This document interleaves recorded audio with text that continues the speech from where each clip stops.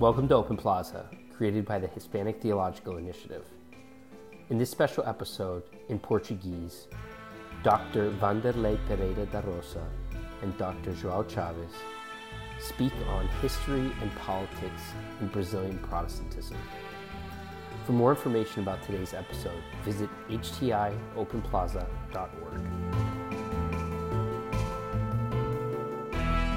Bem-vindos ao Open Plaza, meu nome é João Chaves e estou aqui hoje com o Dr.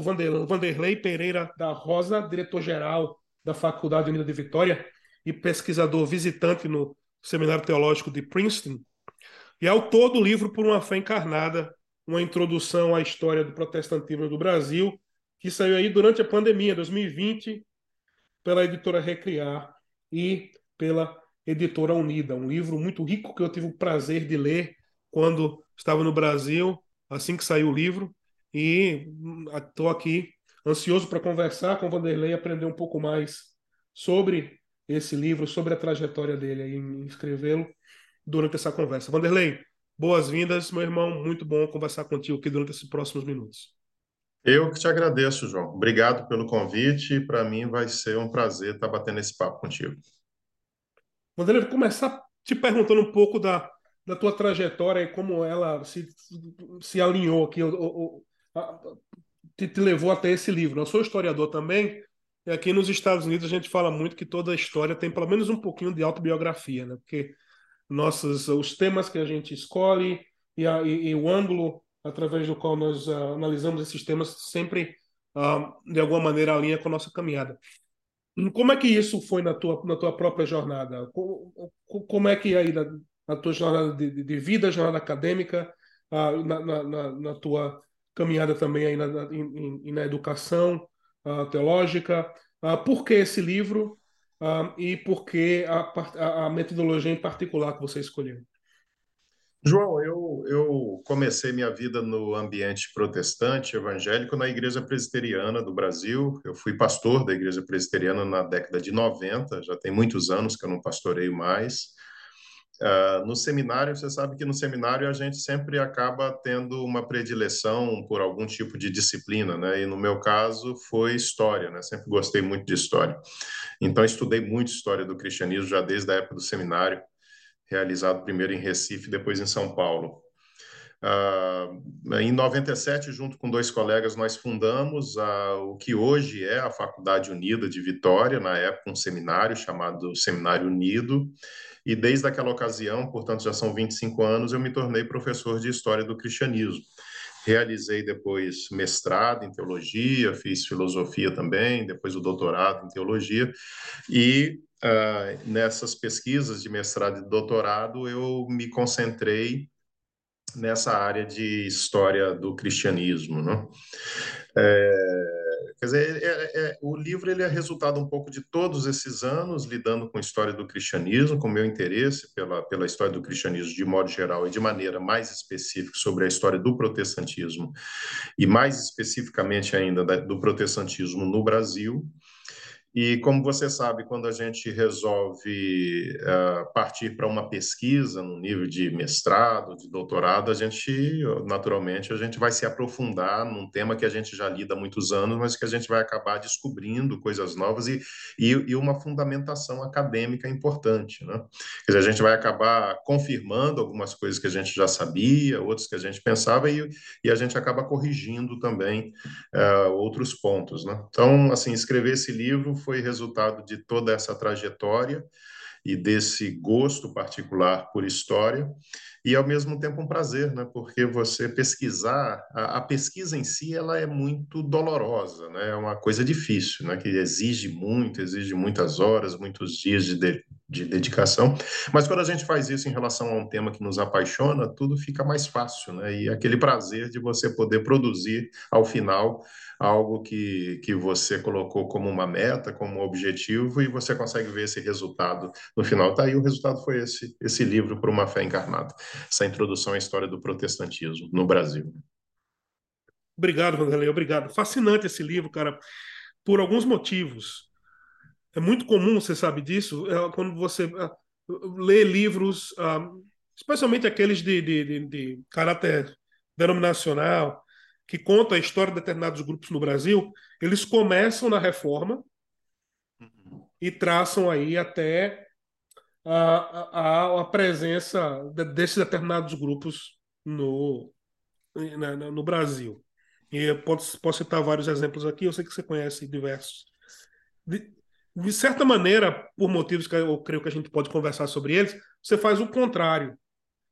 Né? Você tem nos 4 capítulos do livro, você tem um framework, a estrutura de implantação, consolidação, fragmentação, e aí depois você vem que tem teologia política e reforma. Aí você volta na reforma e começa a traçar algumas possibilidades de superação para o que você identifica como sendo algumas mazelas do protestantismo brasileiro. Então, eu gostaria de sugerir para a gente conversar sobre esses estágios: implementação, consolidação, fragmentação, e aí depois essa volta. A impressão é que eu tive lendo o livro é que você de alguma maneira, traça uma história que é fiel às fontes, muito responsável, mas também desafia o leitor a avaliar as trajetórias do protestantismo brasileiro de maneira crítica também, que ao mesmo tempo busca resgatar o espírito da reforma, e ao mesmo tempo desafiar o leitor a engajar ou a trabalhar ou a buscar por um protestantismo que é de fato brasileiro. Então é um livro extremamente complexo nesse sentido. Deixa eu te perguntar, antes de fazer perguntas específicas sobre esses capítulos, é isso mesmo que você está tentando fazer? Por que essa estrutura que você escolheu? Eu vou começar pelo título, João. Essa ideia de Por uma Fé Encarnada, ela aponta já o título, eu coloquei de propósito, já para apontar para que tipo de abordagem que eu tinha intenção de fazer da história do protestantismo. Obviamente, no Brasil, quando você vai contar uma história, você pode fazer várias abordagens sob várias perspectivas e pontos de vista. Eu tinha um ponto de vista específico, eu queria estudar a história do protestantismo no Brasil sob o viés daquilo que aconteceu em termos de uma teologia que eu chamei de social e política. Quando eu falo de Por uma Fé Encarnada, eu estou apontando para esse engajamento, para esse tipo de fé que se desdobra em ações práticas em relação à sociedade. Né? Então, vamos dizer assim, eu tenho um lado quando eu conto essa história, e o lado que eu assumo ao contar essa história é o que a gente poderia chamar de um lado, talvez, de uma teologia mais progressista, uma teologia mais à esquerda. E esse retorno que você citou, à época da reforma, ele foi proposital em função de um fator que percorreu boa parte da história do protestantismo no Brasil, especialmente na segunda metade do século XX, que tem a ver com o seguinte: os líderes protestantes da década de 50, da década de 60, que se alinharam a isso que eu estou aqui chamando de uma teologia progressista ou mais à esquerda, eles foram acusados diversas vezes de serem esquerdistas, de serem comunistas, de estarem deformando a teologia protestante, de estarem traindo as igrejas evangélicas daqueles dias. Né? Eu tive a oportunidade na pesquisa de não apenas pesquisar documentos, mas que eu considero um privilégio de ter conversado com alguns desses líderes, né? E ter feito entrevistas com eles. E frequentemente eu fazia essa pergunta: vocês eram comunistas? Vocês estavam engajados em algum movimento comunista? E a resposta que eu recebia frequentemente era que não, que eles dialogavam com teorias marxistas, eles achavam importante isso. Eu devo dizer, João, inclusive, que se algum deles tivesse me respondido que sim, também eu não veria problema nenhum nisso, mas a resposta foi essa, né? Por exemplo, o reverendo Joaquim Beato, o reverendo João Dias de Araújo, Rubem Alves e outros com quem eu conversei, Eu me lembro muito de uma resposta do reverendo Joaquim Beato, dizendo, não, eu dialogava com as chaves de interpretação marxista, mas eu não, a minha base, a minha fundamentação era a própria Bíblia, de maneira especial, no caso do reverendo Joaquim Beato, os profetas do Antigo Testamento. E aí eu pensava também na reforma, em algumas das propostas da reforma, porque quando a gente fala também em reforma, João, você também sabe disso, a gente tem que tomar muito cuidado com generalizações, porque a reforma não foi uma, foram muitas, com muitas linhas, né, com muitas diferenças internas. Quando a gente fala em espírito da reforma, a gente tem que falar considerando isso, né? Eu tenho conversado isso com alguns colegas também, que sempre falam que determinadas coisas são uma traição à reforma. E aí eu sempre pergunto, tá, mas de qual reforma você está falando? Porque em alguns casos não é uma traição, é apenas uma continuidade.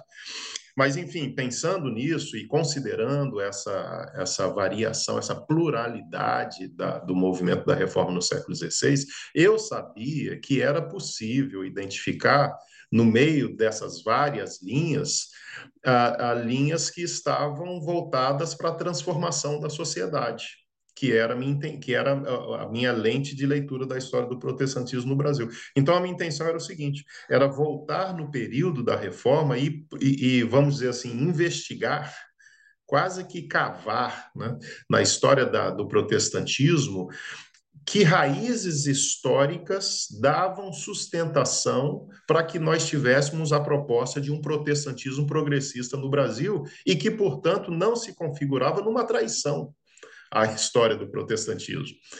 Quer dizer, era possível a gente perceber o seguinte, havia inspiração nos textos bíblicos, como, por exemplo, me diz o reverendo Beato, e havia inspiração também em determinados setores da história do protestantismo, da história da reforma, e que, portanto, não poderia ser considerado uma traição a isso.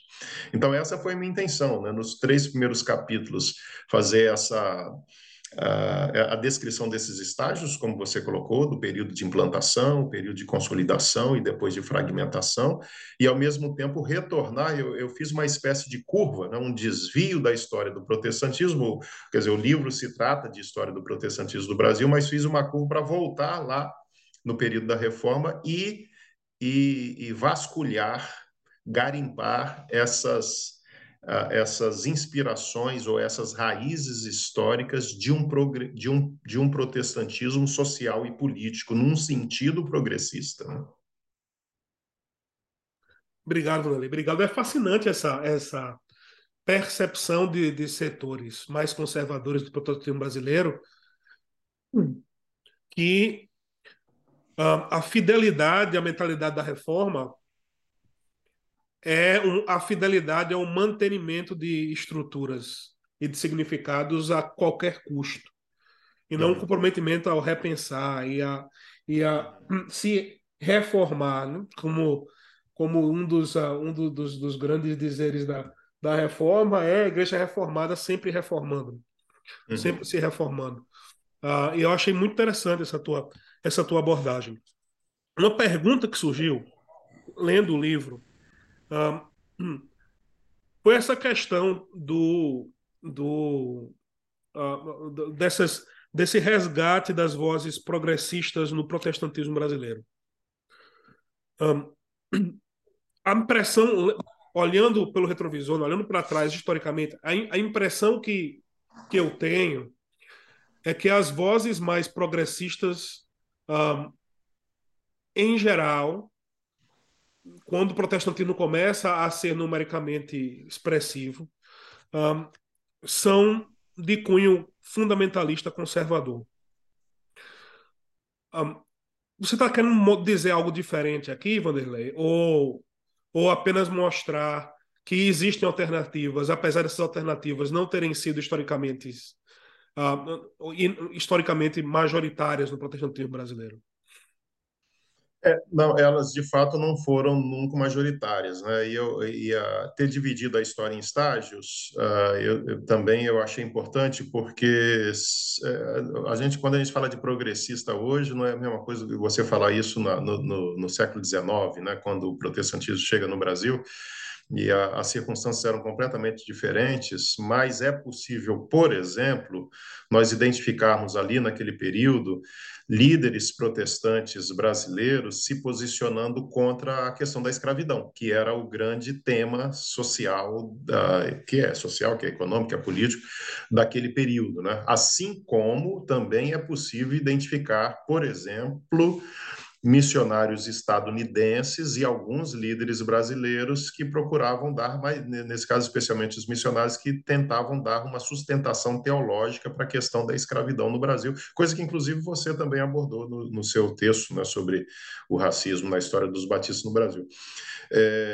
Então, é nesse sentido que eu tento encontrar ali no século XIX líderes e setores e movimentos protestantes brasileiros que se posicionam contra, por exemplo, o tema da escravidão, que eu consideraria uma raiz histórica de um setor mais progressista que vai surgir, que vai se desenvolver na história desse protestantismo.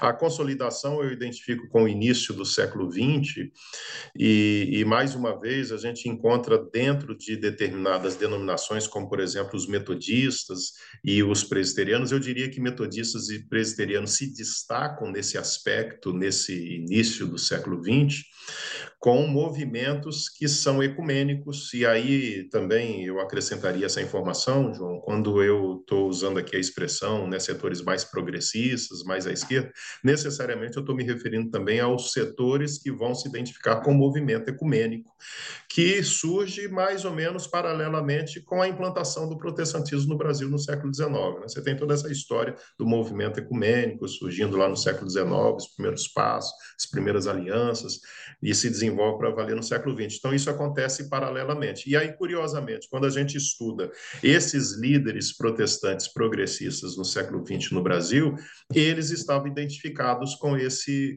movimento ecumênico nascente. Eu cito aqui, por exemplo, o pastor presbiteriano Erasmo Braga, que é uma das figuras mais interessantes do protestantismo brasileiro na primeira metade do século XX, o primeiro quarto ali do século XX, né? Ele morre em 1932, um líder, um sujeito que se envolveu com tudo quanto é coisa que a gente puder imaginar, né? Os grandes encontros ecumênicos da época, como, por exemplo, a Conferência de Jerusalém, ele esteve presente, né, em 1925, ele esteve presente no famoso Congresso do Panamá, em 1916, foram apenas 3 líderes brasileiros.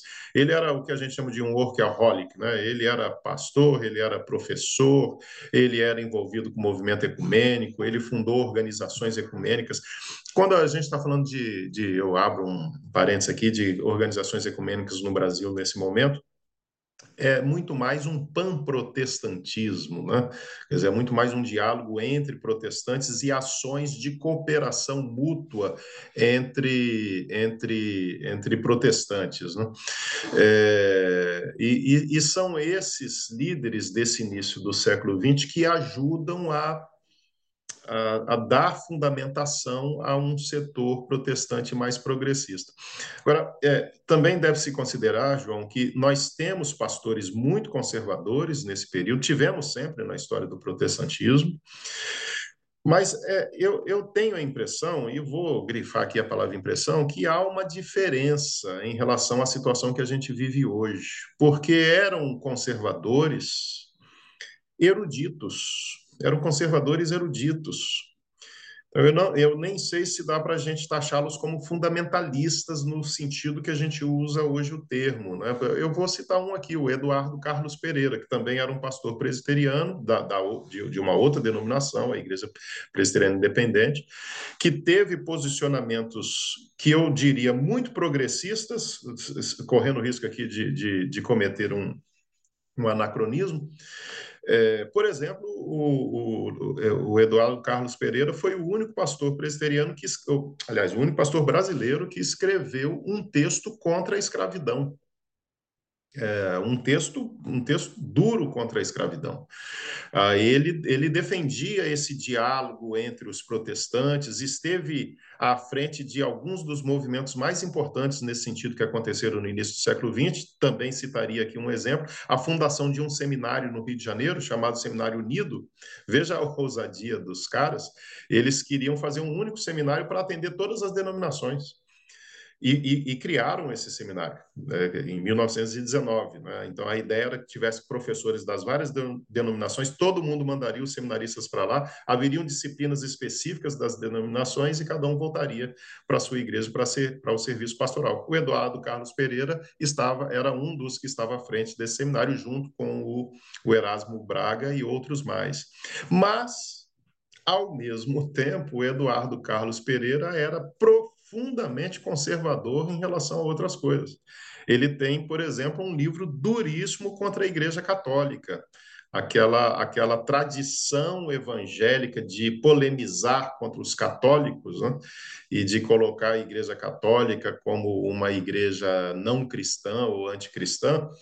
Ele escreveu um livro chamado O Problema Religioso da América Latina sobre isso, e ele escreve esse livro como resultado da participação que ele teve no Congresso do Panamá em 1916. Então, eu citaria o Erasmo Braga como um líder daquela época bastante progressista, considerando o que a gente entende por progressista hoje, e o Eduardo Carlos Pereira, um de linha mais conservadora, mas ambos altamente eruditos, ou seja, com capacidade de articulação intelectual, de compreensão da sociedade, de compreensão da história do país, inclusive. Me parece que nós tivemos uma degradação mesmo do ambiente conservador, né, que descambou para um fundamentalismo obscurantista, anti-intelectual,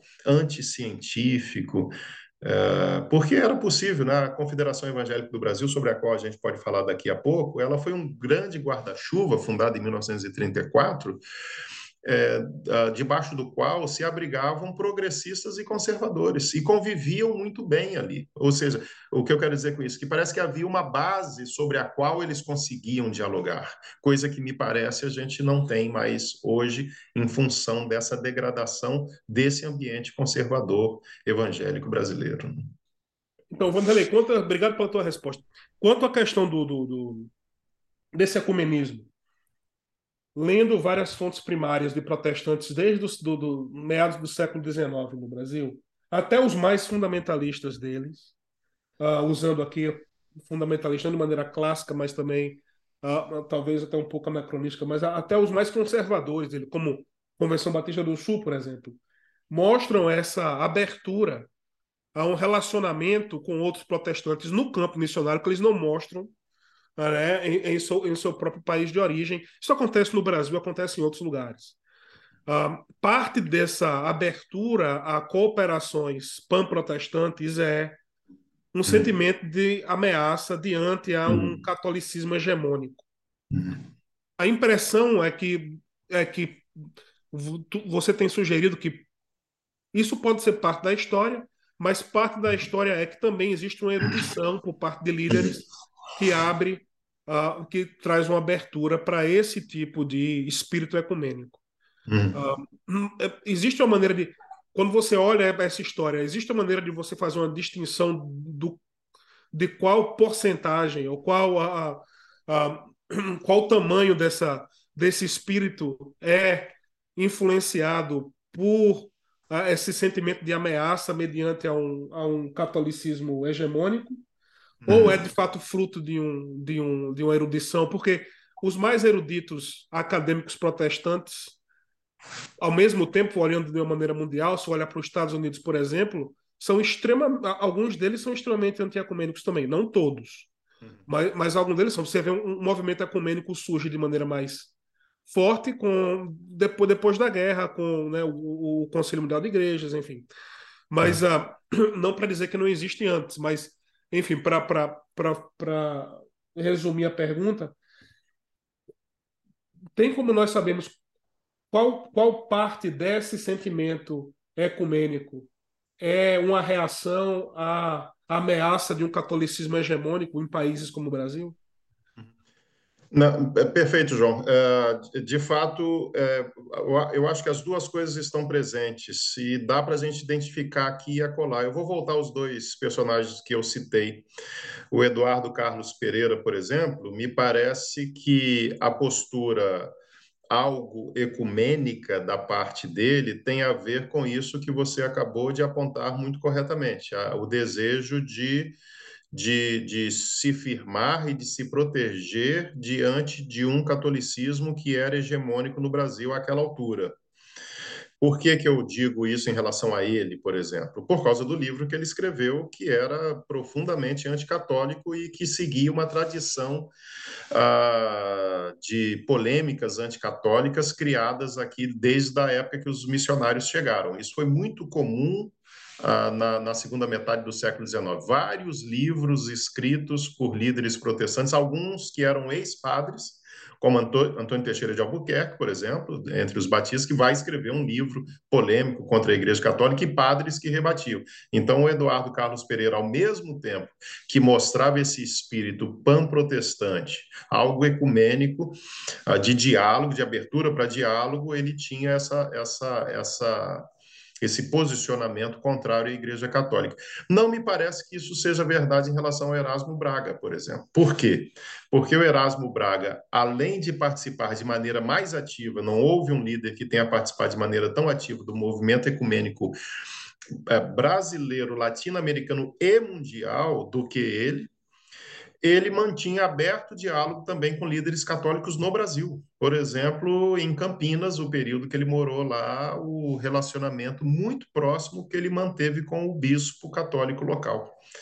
Então, eu acho que dá para a gente identificar as duas coisas. Em parte, um ecumenismo que é, na realidade, uma estratégia de proteção diante daquilo que era considerado uma ameaça, né, no caso a Igreja Católica, e um ecumenismo vou chamar aqui, por convicções no sentido de que havia sim a necessidade de diálogo, de cooperação, que incluía, inclusive, diálogo e cooperação com a Igreja Católica, que me parece um personagem. Se a gente precisar de um personagem para ilustrar isso, eu indicaria o Eduardo Carlos Pereira. Obrigado, Vanderlei. Desculpa, o Erasmo Braga. Erasmo Braga, sim, obrigado. Obrigado. Vanderlei, eu, como parte do corpo docente de um seminário aqui, um seminário progressista, que talvez escandalizaria a grande maioria dos evangélicos brasileiros por diversos motivos.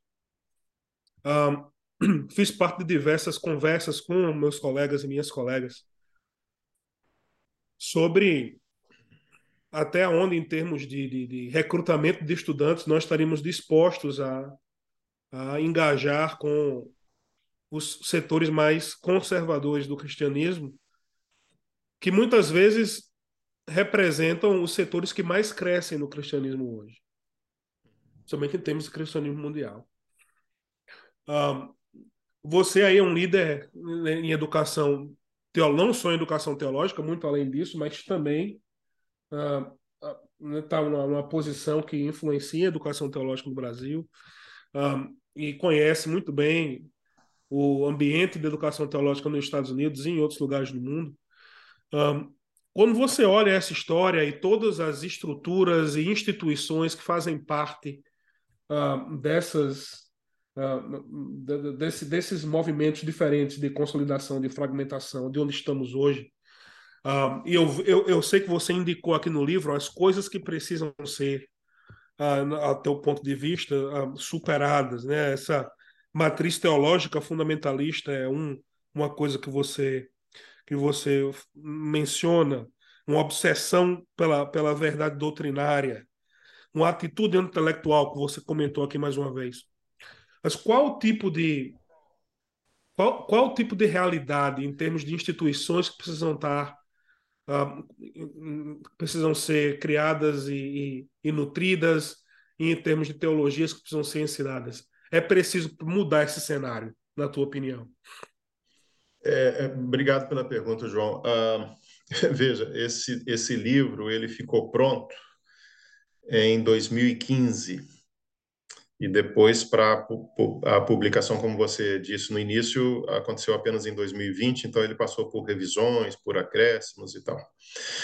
Mas quando ele ficou pronto, a gente não estava vivendo o cenário político que a gente viveu no Brasil exatamente de 2016 para cá, ou mais intensamente, eu diria, de 2016 para cá, e mais intensamente ainda de 2019, né? Esses últimos 4 anos.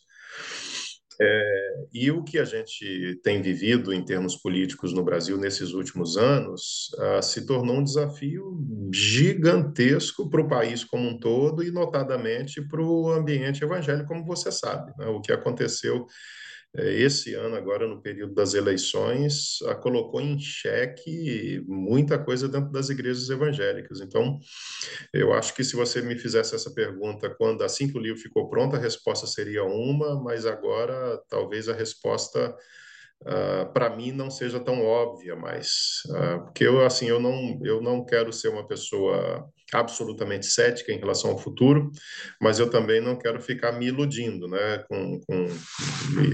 Não quero ficar me alimentando de ilusões sobre um futuro promissor para o meio evangélico, porque realmente eu não acredito muito nisso, num futuro muito promissor em termos de um ambiente teológico, falando, né, do mundo teológico, né, de um ambiente teológico realmente progressista e que faça diferença na formação teológica dos líderes evangélicos no Brasil e que tenha reflexos importantes na sociedade. E você sabe, João, que aqueles líderes que eu muito admiro, protestantes da década de 40, 50, especialmente 50 e 60, eles tinham essa intenção de pensar como que os protestantes poderiam contribuir para o desenvolvimento do país.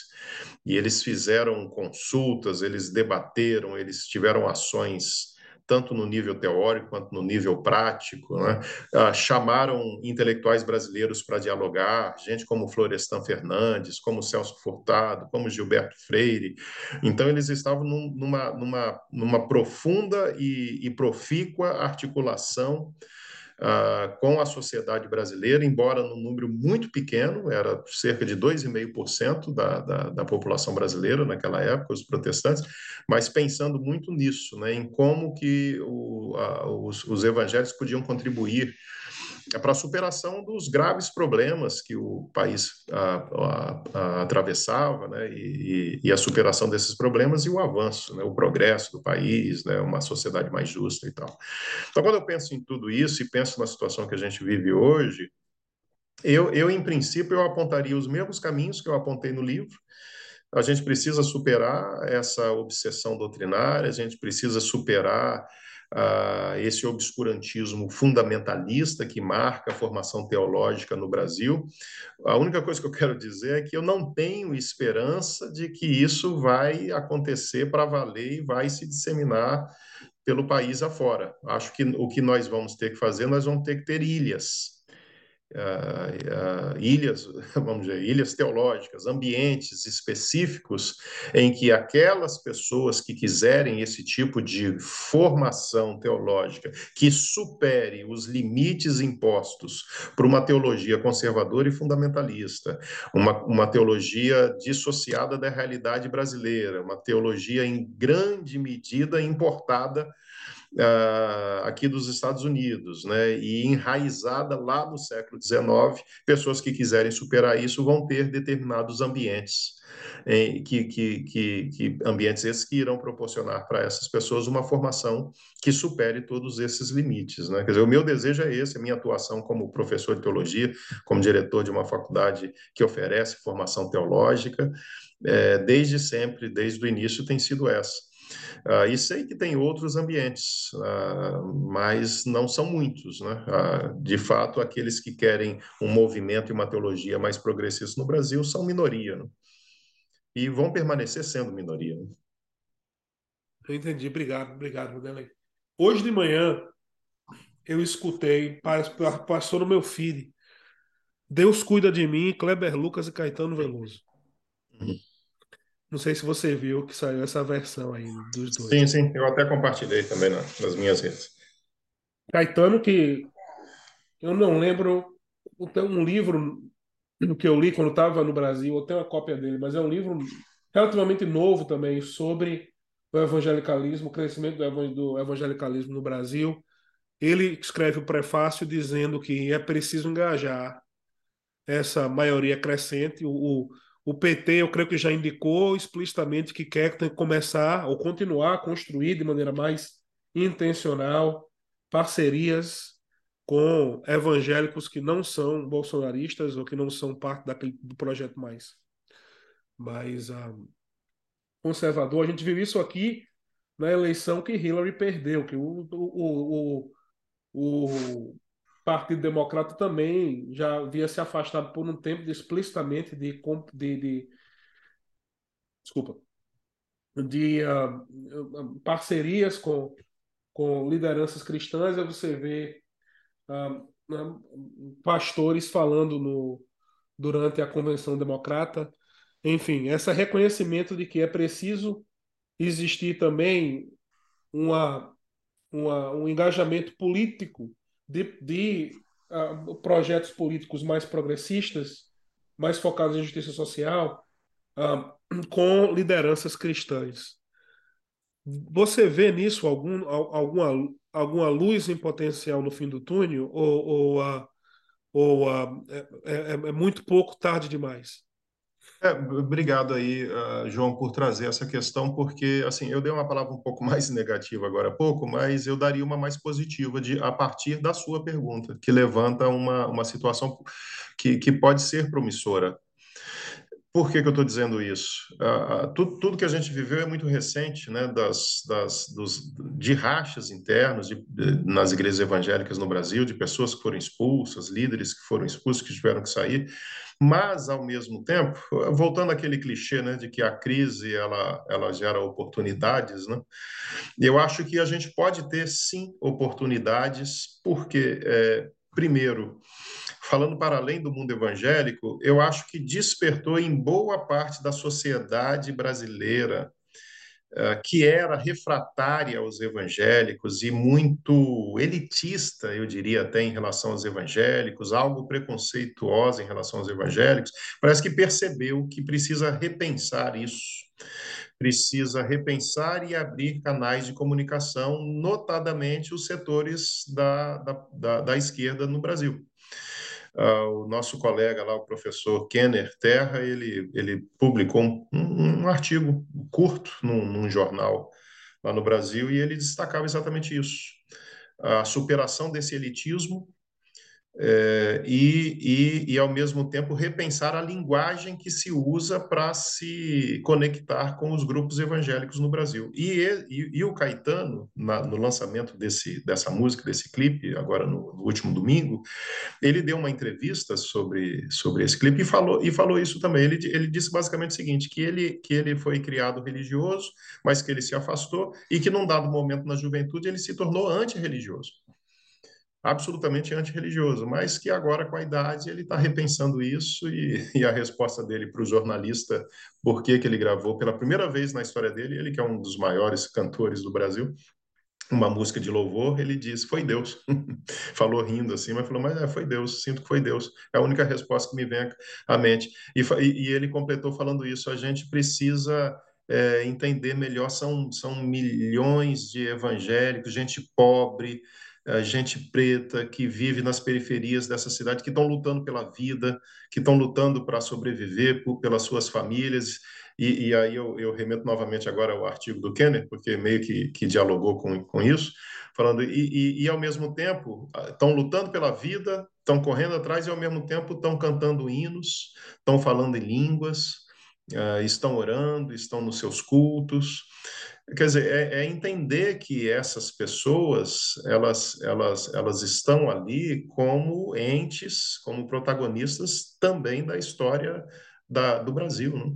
Então, eu acho que aí pode ter oportunidades, porque a esquerda e parte da intelectualidade brasileira, e o Caetano é um exemplo disso, despertou para essa necessidade de querer entender melhor. Se não me engano, o livro que você cita é O Povo de Deus. Não tenho certeza se foi nesse, mas eu acho que foi O Povo de Deus, do Juliano Speer. Eu li o livro também e veja, é curioso, né? É um outro exemplo. O Juliano ele não é evangélico, ele é um antropólogo muito rebuscado que fez uma imersão, foi viver nas periferias de Salvador, no meio de uma comunidade muito pobre, em que a maioria das pessoas eram evangélicas, e foi a partir dessa imersão, com o olhar da antropologia, que ele produziu esse livro chamado O Povo de Deus, quem são os evangélicos e por que eles importam. Um livro que chamou muita atenção, o próprio Lula leu e estava indicando para os amigos como uma leitura necessária, né? Veículos da grande imprensa, como o Globo News, por exemplo, estavam indicando esse livro, ele foi entrevistado várias vezes, eu e o Kenner fizemos uma live com ele, o Kenner está muito próximo dele, tem feito vários outros encontros. Veja, é mais um exemplo de um intelectual que percebeu a importância das comunidades periféricas, cuja maioria é evangélica, de igrejas pentecostais, especialmente, e que precisam ser entendidas a partir da sua realidade, a partir do seu horizonte, e não a partir do horizonte da intelectualidade ou das esquerdas, né? Então, eu acho que há algo de promissor aí. Obrigado, Vanderlei. Desculpa. Nós estamos conversando aqui sobre o livro do doutor Vanderlei Pereira da Rosa, Por uma Fé Encarnada, a introdução do protestantismo no Brasil. Um livro, de fato, uma pesquisa sólida, que eu recomendo assim, sem nenhuma reserva para leitura. É um livro maravilhoso. Vanderlei, última pergunta para você. Qual o próximo presente que você vai dar para nós? O que é que você tá pesquisando? O que é que você está escrevendo? O que é que nós podemos esperar aí de você? Obrigado, eu espero que seja um presente. Bem, eu vim para Princeton como visiting scholar para escrever um livro, né, para fazer uma pesquisa sobre os evangélicos e a extrema-direita no Brasil, especificamente sobre isso. Porque, como eu pontuei aqui em alguns momentos, é algo que tem me preocupado muito, tem preocupado a todos nós, e que se tornou um fenômeno especialmente importante nesse contexto evangélico brasileiro e da política atual. E, ao mesmo tempo, eu estou me lançando a essa pesquisa porque ela ecoa uma situação muito parecida que os evangélicos tinham vivido na década de 60, por ocasião do golpe militar que ocorreu no Brasil em 1964. A gente lê os documentos, João, você viu aí no livro, né? A gente lê os documentos da época, os editoriais dos jornais, Jornal Batista, Jornal Presbiteriano, livros da época, os depoimentos, e é muito impressionante como que é muito parecido, né? São os mesmos argumentos, de comunismo, de que tem que tomar cuidado com o comunismo, de esquerdismo. Os slogans são muito parecidos, né? E alguns não são muito parecidos, são exatamente os mesmos, né? Por exemplo, Deus acima de tudo, né? Deus, pátria, família, liberdade. Essa é uma longa tradição, uma das coisas que eu tenho estudado aqui nessa pesquisa, João, é essa longa tradição de autoritarismos na história do Brasil.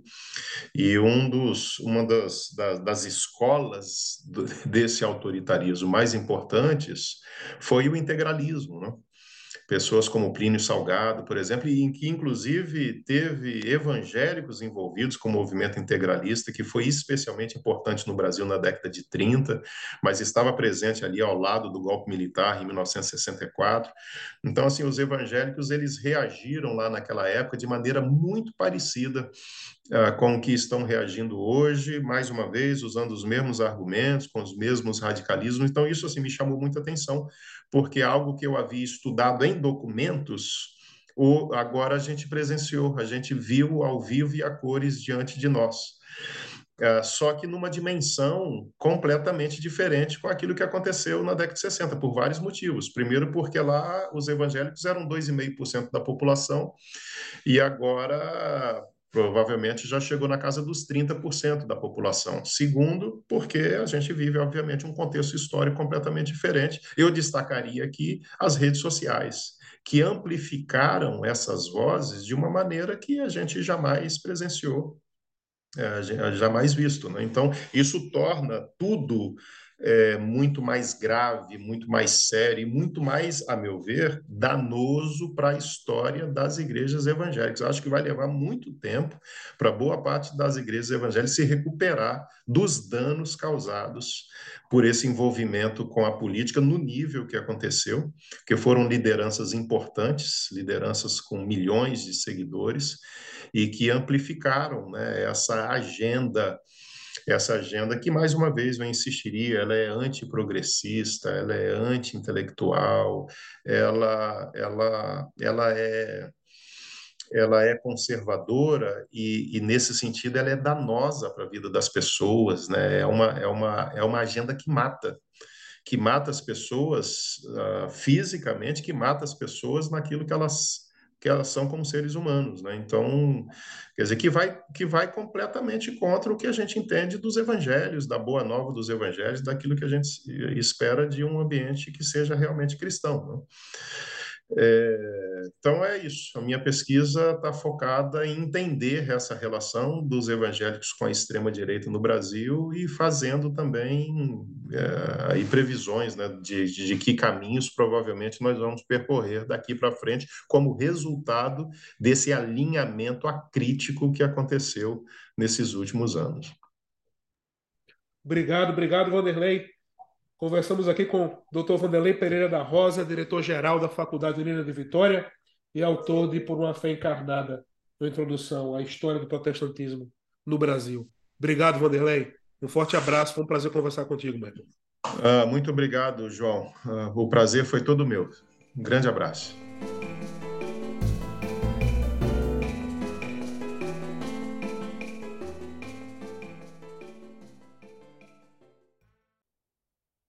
This has been an HTI production. For more information, visit us at htiopenplaza.org. The Hispanic Theological Initiative provides Open Plaza as a public service. The views expressed by the guests are their own. Their appearance on this program, or any reference to a specific product or entity they represent, does not constitute an endorsement or recommendation by HTI.